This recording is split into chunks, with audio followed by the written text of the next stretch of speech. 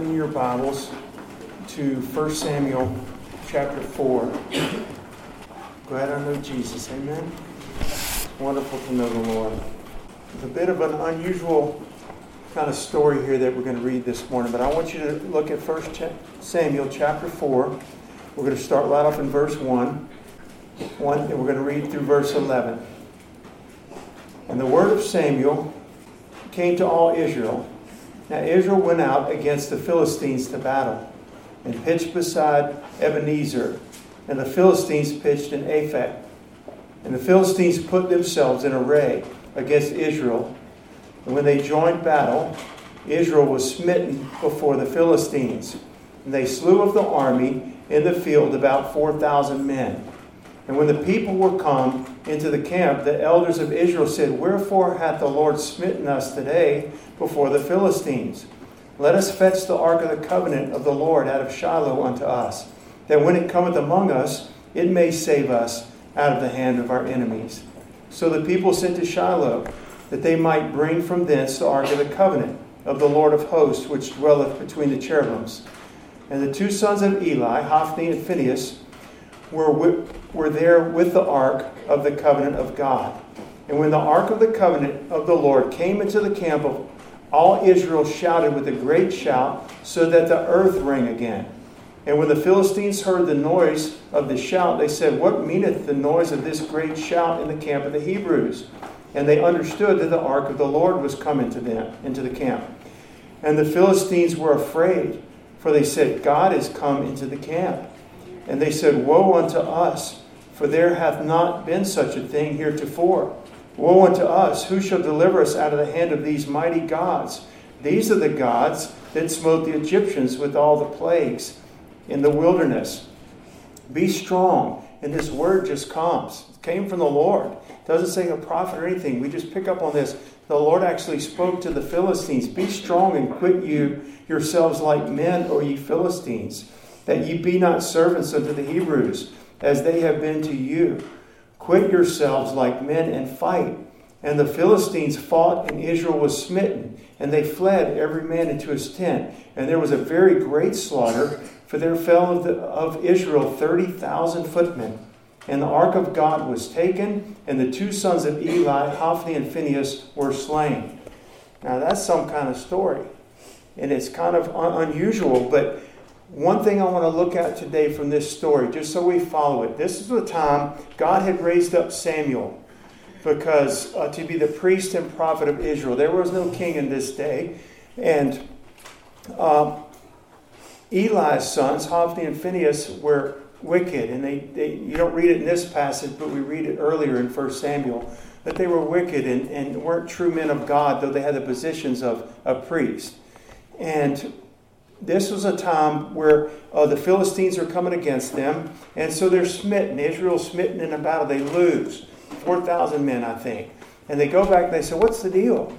Why did God let us lose the battle against the Philistines? I know what it is. Let's get the Ark of the Covenant. He says when it comes, it will save us out of the hand of the Philistines. So they get the Ark of the Covenant and they bring it. And then when they see the ark coming into their own camp, the Hebrews, the Israelites start shouting, listen, so loud that the earth rang out. I mean, they were passionate. They were loud. They were exuberant. But can I tell you that God was not in it?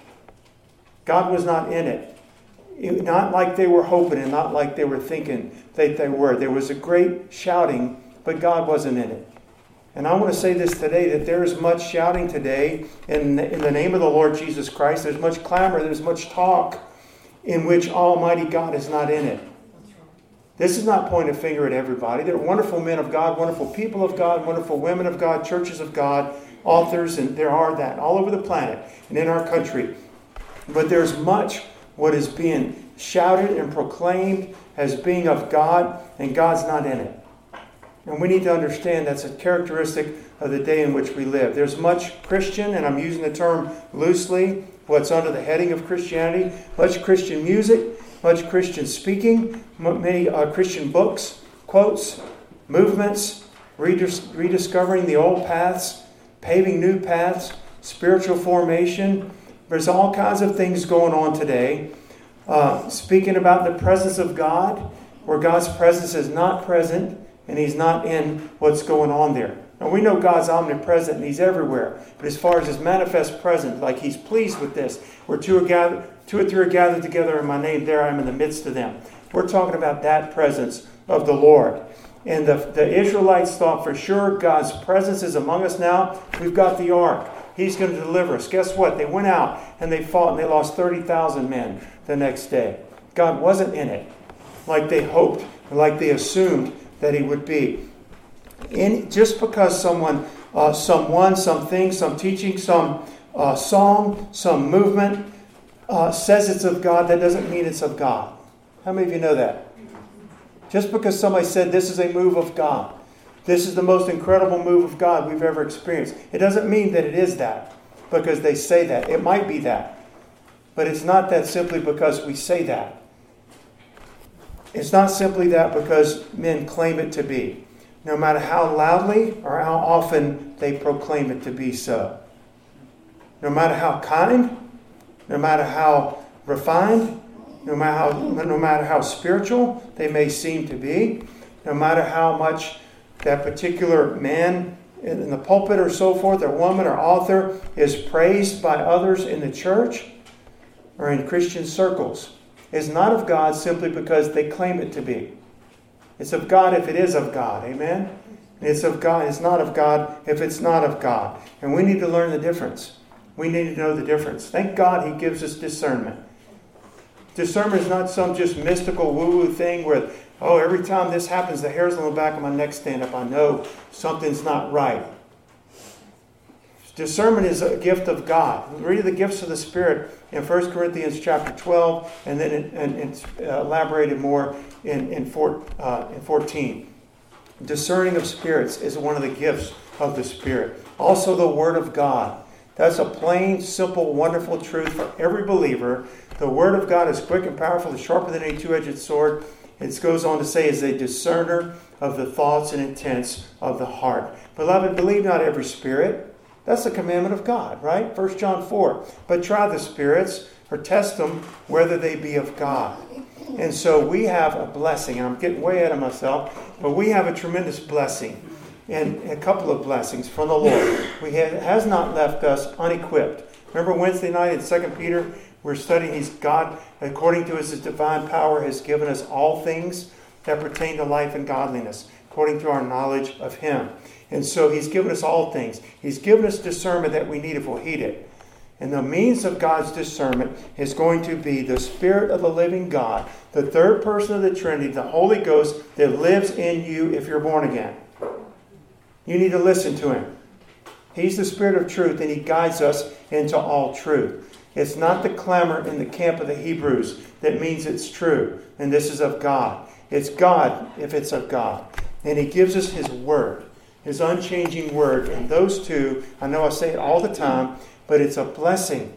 It's a blessing, the Word of God and the Spirit of God, the Spirit of truth and the Word of truth. And you can't really separate them. You can't separate Jesus from His Word either. I love Jesus, but I don't care much for the Bible. I love Jesus, but those commandments seem old-fashioned and out of step, out of place for today. I don't want to abide by those. Jesus said, if you love me, keep my commandments. He that has my commandments and keeps them, he it is that loves me. And I'll come and dwell with him. My Father and I will make our dwelling place with him. And so, no matter how somebody proclaims it, no matter how many people say, well, this over here, just picture it. I'm taking the example of the Hebrews in the camp. The ark came. They're shouting so loud that the earth rang out. You're thinking, wow, God's doing something big. This is major. But even God was opposed to that. He even told the Philistines, their enemies, don't you be cowards. Quit being like men. Stand up and fight, or you're going to be servants to those Hebrews. Can you imagine? God was actually opposed to them. The Hebrews go rushing out with this new exuberance. God is among us. They lost 30,000 people in the next battle. It's not of God simply because you shout loud enough. It's not of God simply because you say it enough times. It's of God when it's of God. And we have His Word, and we have the Holy Ghost to tell us that.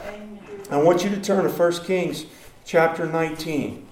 Now we're going to keep this example in mind. from 1 Samuel, but I want you to turn to 1 Kings 19. This is amazing too. Now here is a true man of God, or we're going to look at another example. We know the story of Elijah calling down the fire from heaven, right? And it was a great move of God. God was in it. It was a great victory and turned the nation, at least temporarily, back to the Lord. Well, then Jezebel puts this death threat on him. You're going to be dead like those prophets of Baal you killed by this time tomorrow. And he gets afraid and he runs. He's a man. That keeps us from worshiping men. Because the best of men, Elijah is one of them. And so Moses and all these people that we read about, they're not Jesus. Jesus is Jesus.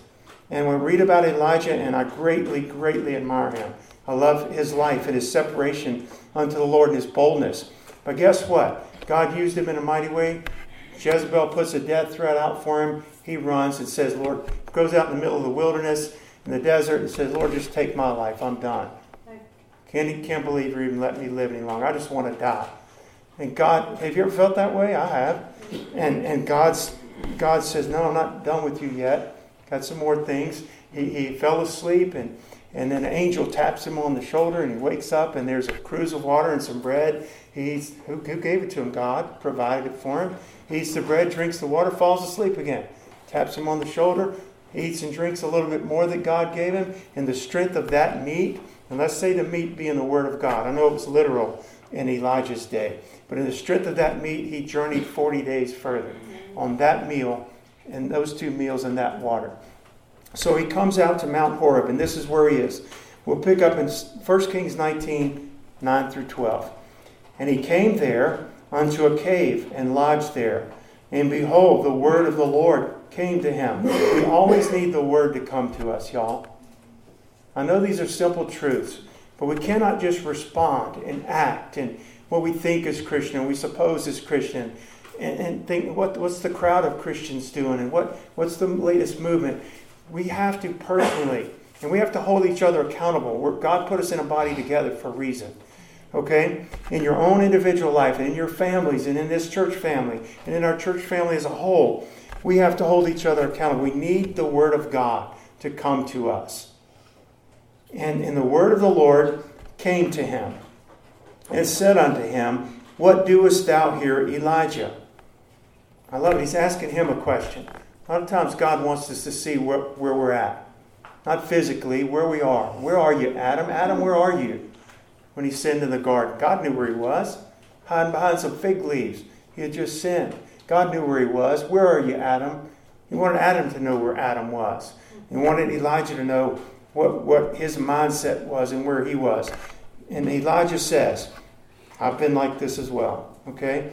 I've been very jealous for the Lord God of hosts, for the children of Israel have forsaken thy covenant, thrown down thine altars, and slain thy prophets with the sword, and I, even I only, am left. And they seek my life to take it away. And he said, Go forth, the Lord says, Go forth, and stand upon the mount before the Lord. And behold, the Lord passed by, and a great and strong wind rent the mountains. Now I just wanted to look it up. I knew what it meant, but I wanted to look it up. Rent. What does it mean? It means to tear in pieces. Now, I've seen some strong winds, and we live in Hurricane Alley down here, and we've seen strong winds. But I've never seen a wind that would take a mountain and break the rocks off from it and crunch it like a little graham cracker or something that the kids were eating. You know, the wind was so strong, it rent the rocks in pieces and break in pieces the rocks before the Lord. But listen, but the Lord was not in the wind. God caused the wind, God made the wind, but God wasn't speaking to the man through that wind. This wasn't it yet. But we would have thought, that's amazing. You know what I mean? That's incredible. Think about it, though. Here's his man. And he says, but the Lord was not in the wind. And after the wind, an earthquake. I've never experienced one and don't really want to. But the Lord was not in the earthquake. And after the earthquake, a fire.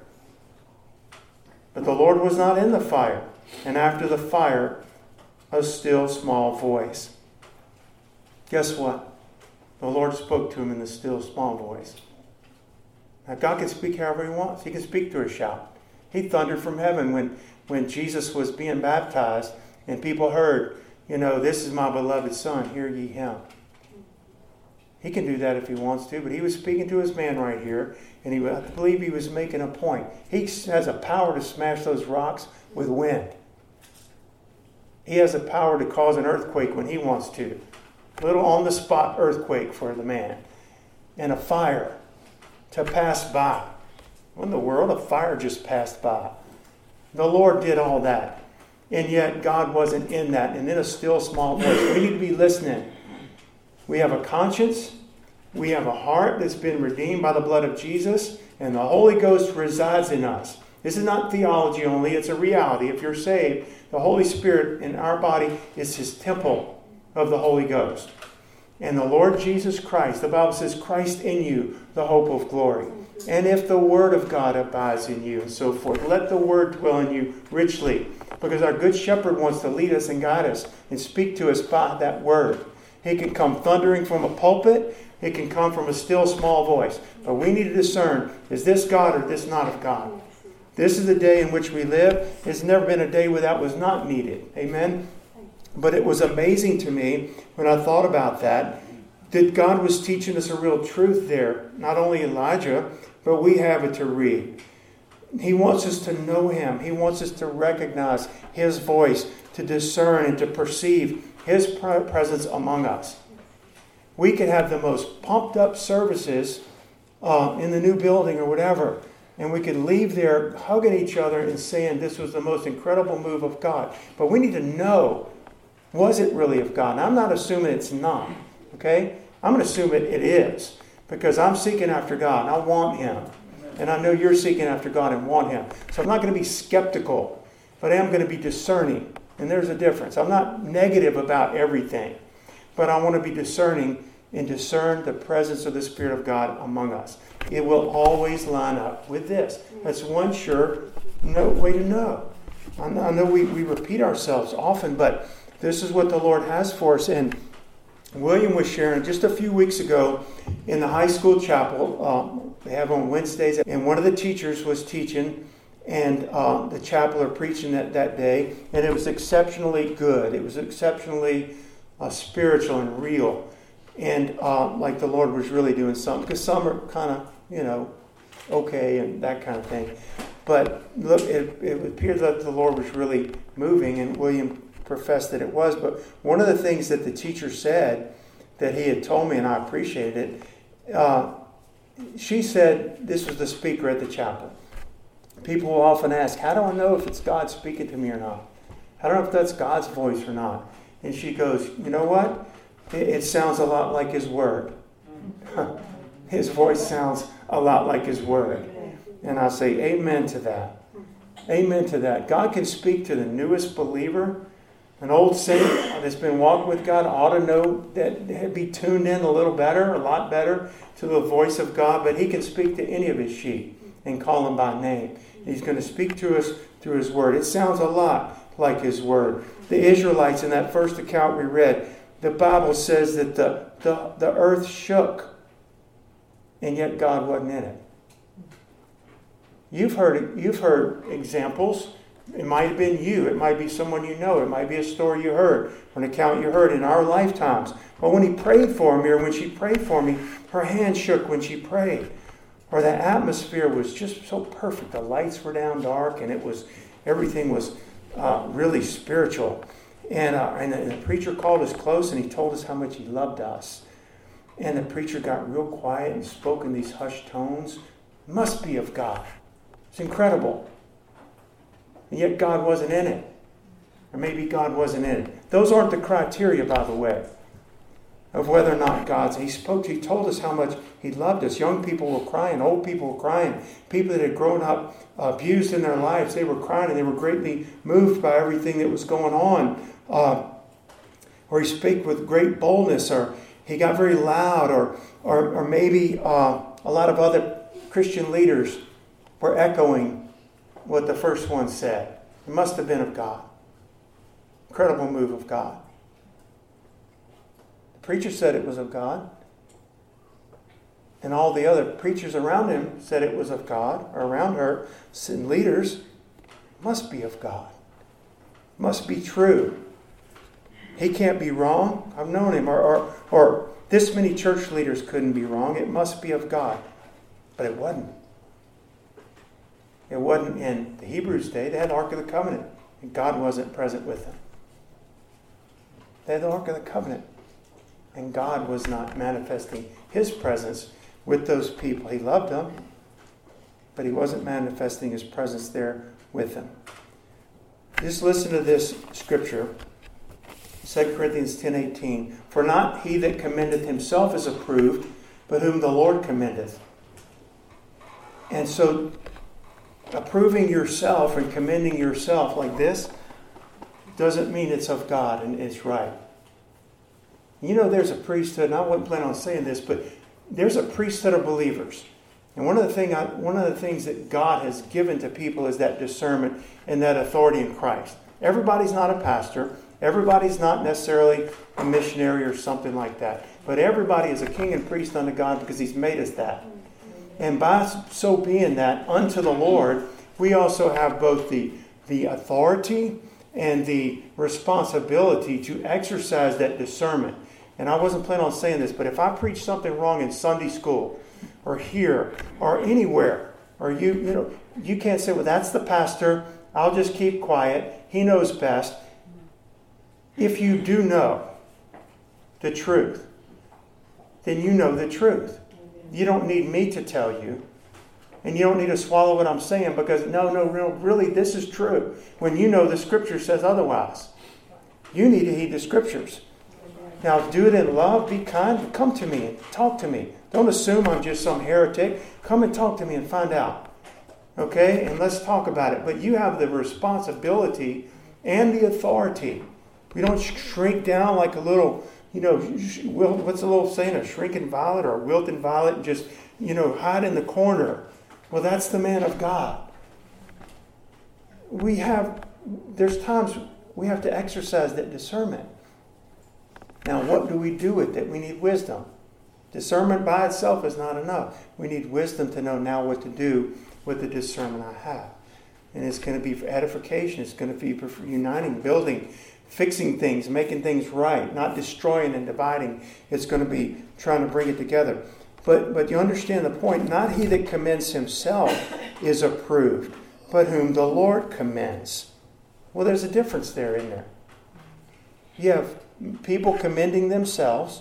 I'm of God, my teachings of God, my new books of God, this new thought, this new spiritual formation, that is of God. And we have people commending each other. Yeah, he's right. He's of God. That's of God. It may be. But I don't have to hear it like that from you. I need to know it from the Holy Ghost. I need to know it from the Word of God. Again, I'm not saying we are skeptical and assume everybody's a false prophet or a false teaching, but we have to be aware and on guard. And God does give us discernment, and oftentimes we don't listen to Him. We don't heed it. We sweep it under the rug because there are people involved here. And I don't want to bring any kind of division. That's my best friend over there. That's my this, that's my that. And we sweep under what God's given us and cast it aside. Guess what? You're left in a bad spot when you do that. You might think it's the most noble reason for doing it, but you cast the Lord and His discernment off, you're in trouble. You're in a bad spot. You're going to believe something you didn't used to believe one day. You're going to believe it. It's going to happen. We've got to heed the discernment that God gives us. That word commend, when it says, not he that commendeth himself is approved, but whom the Lord commends. It means to introduce favorably, to exhibit, to stand near. So if I'm commending myself, and I'm exhibiting myself very favorably to make you think something of me. I don't have to do that, by the way. I just need to preach the Word. The Holy Ghost in you will tell you, amen. And we'll all be amen around His throne together. We'll all be amen around these altars together. Because the Holy Ghost is going to approve it. That message is of God. That word, the way it was divided, was right. That's the rightly divided the word of God. That man is of God. That message is of God. His ministry is of the Lord. God can show us those things, okay? But it's not he that commends himself. The Bible says, study to show yourself approved. That means acceptable. Try. So there's a testing there. Study to show yourself approved. It doesn't even just say read. Study to show yourself approved unto God. A workman that needeth not to be ashamed, rightly dividing the word of truth. And so the word of the Lord, rightly revealed by the Spirit of God, commends or approves what's of God. Not he that commends himself, but the one the Lord commends is approved of God. He commends it by his word. And he commends it by the Holy Ghost, bringing that word to bear. Not just a scripture thrown on it. You know, every false teaching has scriptures thrown all over it. But the rightly divided word of God, that's where you have to have the Holy Spirit. It's not just the word of God. It's the word of God illuminated, revealed, taught by the Holy Ghost. Because every cult's got scriptures pasted all over it. The Jehovah's Witness come knocking at your door, they got scriptures all over it. But it's not rightly divided. There's another spirit besides the Holy Spirit. And so we need that. We need to be born again. We need to be indwelt by the Spirit, which we are at the new birth. And we need to be filled with the Spirit. He tells us, be not drunk with wine, be filled with the Spirit. So the Ark of Covenant arrives in the camp of the Hebrews. They shouted so loud that the earth rang out. Surely they must have thought, this is it. This is the trick. This is the ticket. This is what we need. This is the missing piece to the puzzle. But had there been any repentance for their sin?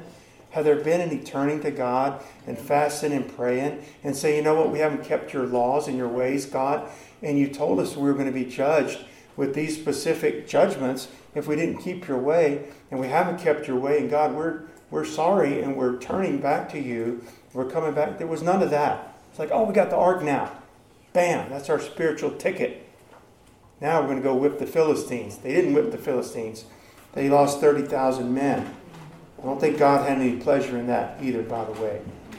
Surely God's pleased with us. Now we've got the ark. But the Israelites missed it. They were estranged from God. They were estranged from God at this time. They were stooped in their idolatry. They assumed God would now defeat the Philistines on their behalf. They assumed God would just do it for them. There's another passage like this in the Bible. I want you to turn to Judges chapter 17. Anybody in here, I know we've talked about it before, heard this sermon by Paris Reed, has 10 shekels in his shirt? Amazing sermon. If you haven't heard it, go online and download it. It's worth listening to more than once. He bases it off of this chapter. And I want you to read. We're going to read a few verses here. Judges chapter 17. We're going to read verse 1 and then skip down. And there was a man of Mount Ephraim whose name was Micah. Verse 5 and 6. And the man Micah had a house of what? Gods. Little g. And made an ephod. That's a Hebrew thing. That was of the Levitical priesthood. And a teraphim. And consecrated one of his sons who became his priest. Well, the priests were supposed to be Levites, right? There was a descendancy there. There was an order there. It's not a free-for-all. Took one of his sons and made him a priest. In those days there was no king in Israel, but every man did that which was right in his own eyes. Verse 10. Micah said unto him, there's this man traveling from Bethlehem, Judah, and he passes by. And Micah says, who are you? Where are you going? I'm a Levite, and I'm traveling looking for a place to stay. Just any place I can fit in. Why don't you stay here with me, Micah says. Be a priest unto me. And he goes, I'll give you, let's read it. And Micah said unto him, dwell with me. Be unto me a father and a priest, and I will give thee 10 shekels of silver by the year, and a suit of apparel, and thy food. So the Levite went in. He's basically a priest for hire. There's nothing about a calling of God there on the priest's life, and certainly not from Micah's point of view. Verse 13. Then said Micah, now know I that the Lord will do me good, seeing I have a Levite to my priest. Does that sound familiar? Does that sound like the Hebrews saying, the ark is here. The Ark of the Covenant's here. The Philistines are like, whoa, what just happened over there? They were pumped up. We got the Ark. God's on our side now. What do you think? Here's Micah. He was an idolater, y'all. He was an idolater. He had his little gods. He was took some money from his mother and stole it to go make some more little gods. And he has going to throw the Hebrew God in there as well, with the ephod and the teraphim. And then he finds a Levite. He knew that priests were Levites, so he finds a young Levite looking for a place to live. Hey, stay with me. I'll pay you some money. You stay with me. I'll feed you. Be a priest unto me. Isn't this just a wonderful little arrangement? God wasn't in it. There was nothing to do with the Lord. There was two men and what they wanted. And the mindset, the Levite wanted income.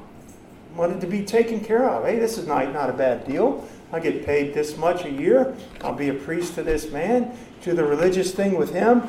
But Micah's mindset was in verse 13. Now know I, well, he didn't know. He thought it. He assumed, now know I that the Lord will do me good. Because I got a Levite to be my priest. It's my little ticket right here. But God wasn't in it. He was an idolater. And I just look at stories like that and I say, where's the fear of God? Where's the knowledge of the holy? Where is God in that picture? Where's the loving reverence for the Lord? And a love for His Word. And a seeking after God. Now I know the Lord's going to do me good. I'm going to be blessed beyond measure. Because among all my other little gods, I got me a good Levite priest to be my personal priest. Or we got the Ark of the Covenant in our camp now. Where's the fear of God? Where's a genuine love for the Lord? We love Him and we want Him. And we pursue after Him. That's what the Lord is looking for. So I think what a grave and a gross and a costly error. Jesus said, you do greatly err not knowing the Scriptures. He said that to religious men, to Jewish scribes and Pharisees and lawyers and legalists. He told the woman at the well, you worship you know not what. We know who we worship. God's not even really in the picture, but they think God's in the picture somewhere. I'll ask this question. We're going to be bringing this to a close. Do you think God, Almighty God, is going to act or bless, etc., in any way contrary to His Word? Ever. Will He ever do that? He'll never do that. He's not going to act or bless. He'll forgive a sinner, praise God, or none of us would be here. And He'll forgive us 70 times 7, more than that. And He's merciful to sinners, and He'll do whatever He can to come and seek and save the lost and bring them. He'll never bless the sinner in the midst of their sin just to bless them. I'm going to bless your sinfulness. Does He ever do that? No, it says, I'll be merciful to your unrighteousness. That's not the same. See, Israel wanted the blessings of God to feed our enemies for us when He had already told them back in Deuteronomy with Moses standing on Mount Gerizim and Mount Ebal and said, here's the blessings for obeying God's voice. You're about to go in that promised land. Don't forget the Lord when you get there. Okay? And He'd get on Mount Ebal and pronounce the curses and say, here's all the curses that are going to come against you if you don't keep God's commandments. They knew that. And they think all of a sudden, because we got the ark, God's going to bypass His Word, go around the end of that, and going to give this blessing and defeat the Philistines. Can I tell you, He'll never do that? He'll save to the uttermost them that come to Him by faith. He'll save the vilest of the vile. He'll save on the deathbed. He'll save in the last breath, gasping breath of air. Save me. And He'll save us. But He's never going to act contrary to His Word. Never. He'll never do it. And we need to know that. We need to know the day and age which we live. It's not him who commends himself, but whom the Lord commends. He's not going to act or move or bless unrighteousness. He'll forgive it when we repent and turn to Him. That's how He moves. That's how He acts. That's how we know it's God. Because, Lord, I turn to You and I'm a no good, filthy, vile sinner, and I am. And I turn to God and He forgave me. That's how I know it's God. And not just somebody telling me it's God. I know it. And I have the Holy Ghost in me, and I have the same Bible that you have. And just because somebody says, do you think God in this day and age, is now going to all of a sudden start honoring and blessing the Eastern, ungodly practices of Eastern religion and say, I'm going to start having Christian yoga now. That's how I'm going to start meeting with my people. And Christian yoga classes across the U.S., they have them. Christian yoga. So your mantra, which is what you repeat over and over, just say Jesus. We'll make it Christian yoga, right? Christian meditation. Do you think all of a sudden God now in our day is going to start meeting and manifesting His presence and blessing people and saying, this is where I'm going to meet you and bless you, and how you're going to find me and communicate with me and fellowship with me is now going to be in Eastern meditation and yoga and in mystical prayers and contemplative prayers. These are just fancy names for yoga and for Eastern meditation and centering prayer. Is God going to start doing that simply because some notable Christian prominent men say that that's how He's going to do it now? He is not.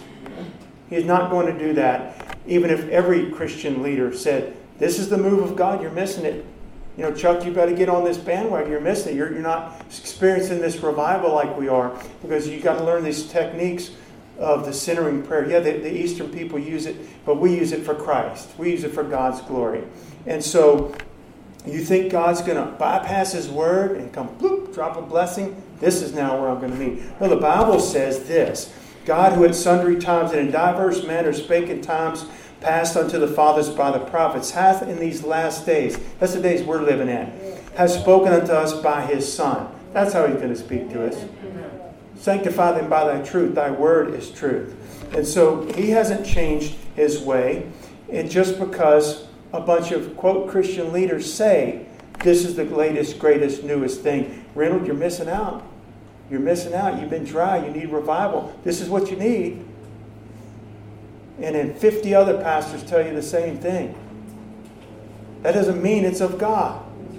He's not going to bypass His word. And you know what's being done? You really got to watch this. This is where we really need the discernment. And I need the discernment. Because they'll take some Eastern meditation practice, or pick whatever it is. Something's not of God. Some religious practice. And they will. They know that people are onto it a little bit in the church. They know the lingo. That sounds new agey. So what do? A lot of people, and you know it's not the Lord, that want to promote this in Christian camps and circles. What they do is they'll change the words. It's the same root of it. They change the packaging around it. And they offer you the same thing, and Christians swallow it. But it's the same thing. It's the same false practice. It's the same contemplative prayer. It's the same New Age meditation. It's the same false doctrine. There's nothing new under the sun. It's a deceiving spirit and a doctrine of the devil. But we know that Christians are catching on to it, they say. So for that to fly in my church or this church, I'm going to have to repackage it a different way. And we'll ease it in a little bit. We'll change some of the wording to it. And then we'll preach a real solid message. And then we'll slip in some of this stuff that's not solid, but we want them to take it. Don't think that's not happening. They changed the words to it. And it's the same thing. You better know the Lord. Amen. You better have discernment. You better know the Word of God. I'm not trying to scare you. I'm telling you, we need to live for Jesus and walk closely to Him. Amen. We cannot put our Christianity on autopilot and think it's all going to be okay. There's a lot of spiritual show. There's a lot of clamor in our day. It seems like the manifestation of God, but God has not manifested Himself in it. There's some other spirit. Sometimes it's the flesh of man that gets worked up. I might have been guilty of it at times, of getting worked up in my flesh. Okay? But sometimes it's another spirit. It's another spirit that's not the Holy Spirit. And you don't want another spirit that's not of the Holy Spirit. I don't care how kind or how it's presented and so forth. It's presented as being a true move of God, and yet the Lord wasn't in it. And I was thinking about, and we're going to close, but even with Elijah, the prophet, who was a man of God, he was going through a hard time, right? He was having a pity party, which I've done, and many times. God wasn't done with them. In fact, after he spoke to him in a still small voice, he gave him 3 orders. You're going to anoint Elisha to be prophet in your stead, because I'm coming to get you in a chariot of fire. You're going to anoint Hazael to be king of Syria, and I forgot who else. Samaria, and another one king of Judah. I forgot right now. But he had more things for the man to do. He wasn't done with him. God was very kind to him. But I'll just ask this. Does God, the big shout that rang out. I'm not opposed to shouting. The Bible's not opposed to shouting. Does God still move in big ways, in boisterous ways, in mighty ways? Yes, he does. He still does that. But again, it will never be in opposition to his word. It'll be in perfect agreement with his word. Because he doesn't want us to be like little children tossed to and fro with every wind. Oh, I wonder if this is God. I wonder if this is God. I wonder if this is God. I wonder if they said it wasn't. These people are really convincing. They said it's of God. And he doesn't want us to float around like that. He wants you to know him and to walk with him and to be filled with his Spirit and to be filled with his word, rightly divided, and to stay there. That's a dwelling place. The word of Christ dwelling in you richly. And we hold one another accountable. If I start getting off just the least little bit, well, there's a lot of barriers. The Lord's going to show me himself, the Holy Ghost and the Word of God. And if I'm bullheaded and insist on going my way, I have a wife and 2 children that are going to show me. And I prayerfully have a church full of people that would tell me, well, I'm not an elder, I'm not a deacon, I'm not a this. You're a believer. Tell me. Help me. Don't come and blast me to ridicule. Come to me and help me. And anywhere along the line, God can help us and stop the folly, stop the error. It doesn't have to turn into some huge thing. God, thank you for showing me. I was getting really lifted up in myself. Thank you for showing me. I was getting off, and I was preaching that in an out of balance way. And I was taking it too far. And it was not of you, God. Thank you for showing me. That's how it could be and how it should be. The Spirit of truth. Amen. We're wondering, is this of God? Is it not? Well, it sounds a lot like his word, like that teacher said. What we need in our day, y'all, and God gives it to us, but I think, and I'm closing, but on the Mount of Transfiguration and several of the different Gospels, that we read that when Peter, James, and John, Jesus took them up onto the mount alone, apart from everybody else. And while he was there, he was transfigured before them. Okay? And his clothes were shining brighter than any bleach could get them. They were radiant. And then there appeared unto them Elijah and Moses talking with each other. I've always wondered what that was like. What are they talking about? They're probably talking about the Lord and what he was going to do. I would think on the cross. And, this was close to him going to Calvary. But anyway, whatever they're talking about. And then Peter says, this is awesome, God. This is just amazing. We need to build 3 tabernacles here. One for you, one for Moses, one for Elijah. And because it says he wist not what to say. He didn't know what to say. But he just said something. Sometimes we've got to be quiet when we don't know what to say. Amen? He didn't know what to say. And so God was going to set this straight real quick. Talking about hearing a voice, okay? And hearing the right voice. It says a cloud overshadowed them.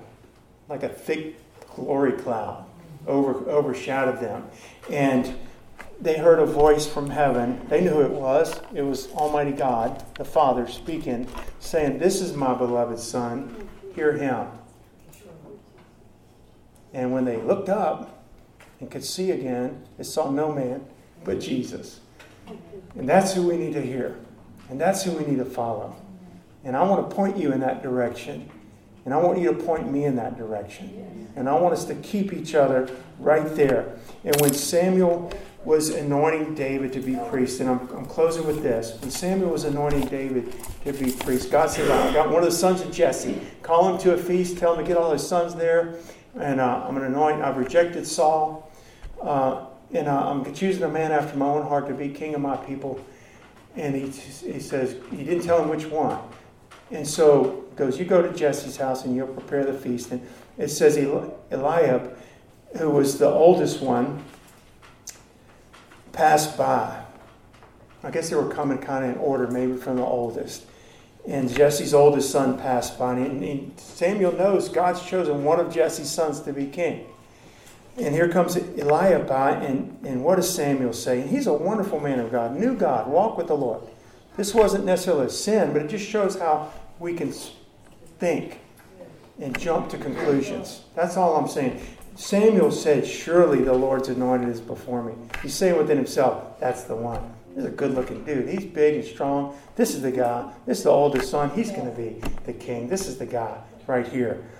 And the Lord said unto Samuel, look not on his countenance or on the height of his stature, because I have refused him. For the Lord seeth not as man seeth, for man looketh on the outward appearance, but the Lord looketh on the heart. And he sent and brought him in. So what would happen if all the sons of Jesse passed by? And the Lord says, no, neither has the Lord chosen this. Neither has the Lord. Now, Samuel's hearing this voice. Nobody else is hearing it. He's watching them pass by. Good to meet you, son. The Lord's saying, neither has the Lord chosen this, Samuel.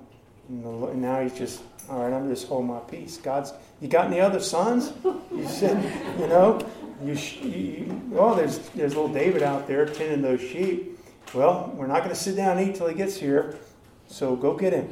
And they fetched him, and as soon as he was there, it says, and he sent and brought him in. Now he was ruddy and withal of a beautiful countenance and goodly to look to. And the Lord says, arise, anoint him, for this is he. And I thought, well, how did Samuel know that was the one? You know how he knew? Because God told him. How do we know something's of God? Because God tells us. Even the man of God thought, surely that's the one. Surely that's the one. Now I'm going to shut up now. I don't know who it is. Anoint him, arise and get up and anoint David to be king. That's how we knew it was the one. Because God told him. And y'all, we're going to know. We're not left in the dark. We're going to know because God tells us what's of God. All through the rest of your life and the rest of my life, as long as the Lord has us here, there's going to be seducing spirits and doctrines of the devil. I'm not living in fear of that. I'm not preoccupied with it. I don't think about it every day. But I do pray to be filled with the Spirit. I do pray for the gift of discernment. I do want to have the rightly divided word and the understanding of the word from the Holy Ghost, and keep my antenna up and going about my business and live in this word and stay in this word. And I'm just closing with that. Y'all can stand this morning, but I just think about that with Samuel. It's such a simple story. How did he know that David was the one? He knew it because God told him. He thought it was other ones. He thought it was Eliab. But he knew when it was the right one. And it's going to be the same for your life. You're wondering, who do I marry? I think it might be this one. I think it might be this one. You know what it is? It'll be the one when God tells you. You'll know it. And nobody else could tell you yay or nay about it. You'll know. All through your life, if you get to where you can hear God's voice like that, then you're going to be okay. And we can help each other with that, y'all. To keep our eyes on the Lord and our ears open to the Lord. Y'all pray with me. These altars are open. Find you a place. Meet with God. And maybe you've gotten caught up in some things in your life that was promoted as being the Lord and a great move of God, and you're looking back and you're saying it wasn't, or maybe God even showed you this morning that wasn't really God. Whatever, maybe you need to ask God to forgive you. We all need to ask for more discernment and then the wisdom to know what to do with it as He gives it to us. But Father, we just come before you in Jesus' name, God. And we love you and we thank you, Lord. Just like on the Mount of Transfiguration, two wonderful men of God, James, John, and Peter. They're believers, God, not half the men of God that they were. But they didn't know what to say or what to do. And you set them straight really quick and you said, this is my beloved Son. This one, Jesus. Hear Him. Lord, we want to hear you. We're asking this morning, hey, let us hear you. And let us know it's you. And let us know it's you as opposed to some other voice that claims to be you. Would you give us that discernment? Would you give us that knowing in our hearts, God? Would you keep us, Lord, in this day in which we live, in these days ahead in which we're living? Keep us from following after vanity, following after something false. Let us be steady and strong and established upon Jesus. The love of God being shed abroad in our hearts by the Holy Ghost. A knowledge of the Most Holy that we really know. And nobody could talk us out of it or tell us different because we know. I pray you'd use us in each other's lives, God, to help. Not to attack or smite, but use us in each other's lives to build each other up in this most holy faith. To bring the Word of God rightly divided. To spend our time in that secret place of the Most High with you, alone with you. To when we leave it, God, we know that we're filled with your Spirit and we've heard from you. We thank you that you're able to keep us. We thank you, Lord God, for these examples in the Bible. You said these things were written for our admonition upon whom the ends of the world are come. The things about Israel that we read, these things are written for our strength and admonition and correction and instruction. And we receive it. Pray when we leave here changed today, God, that you would help us in Jesus' name.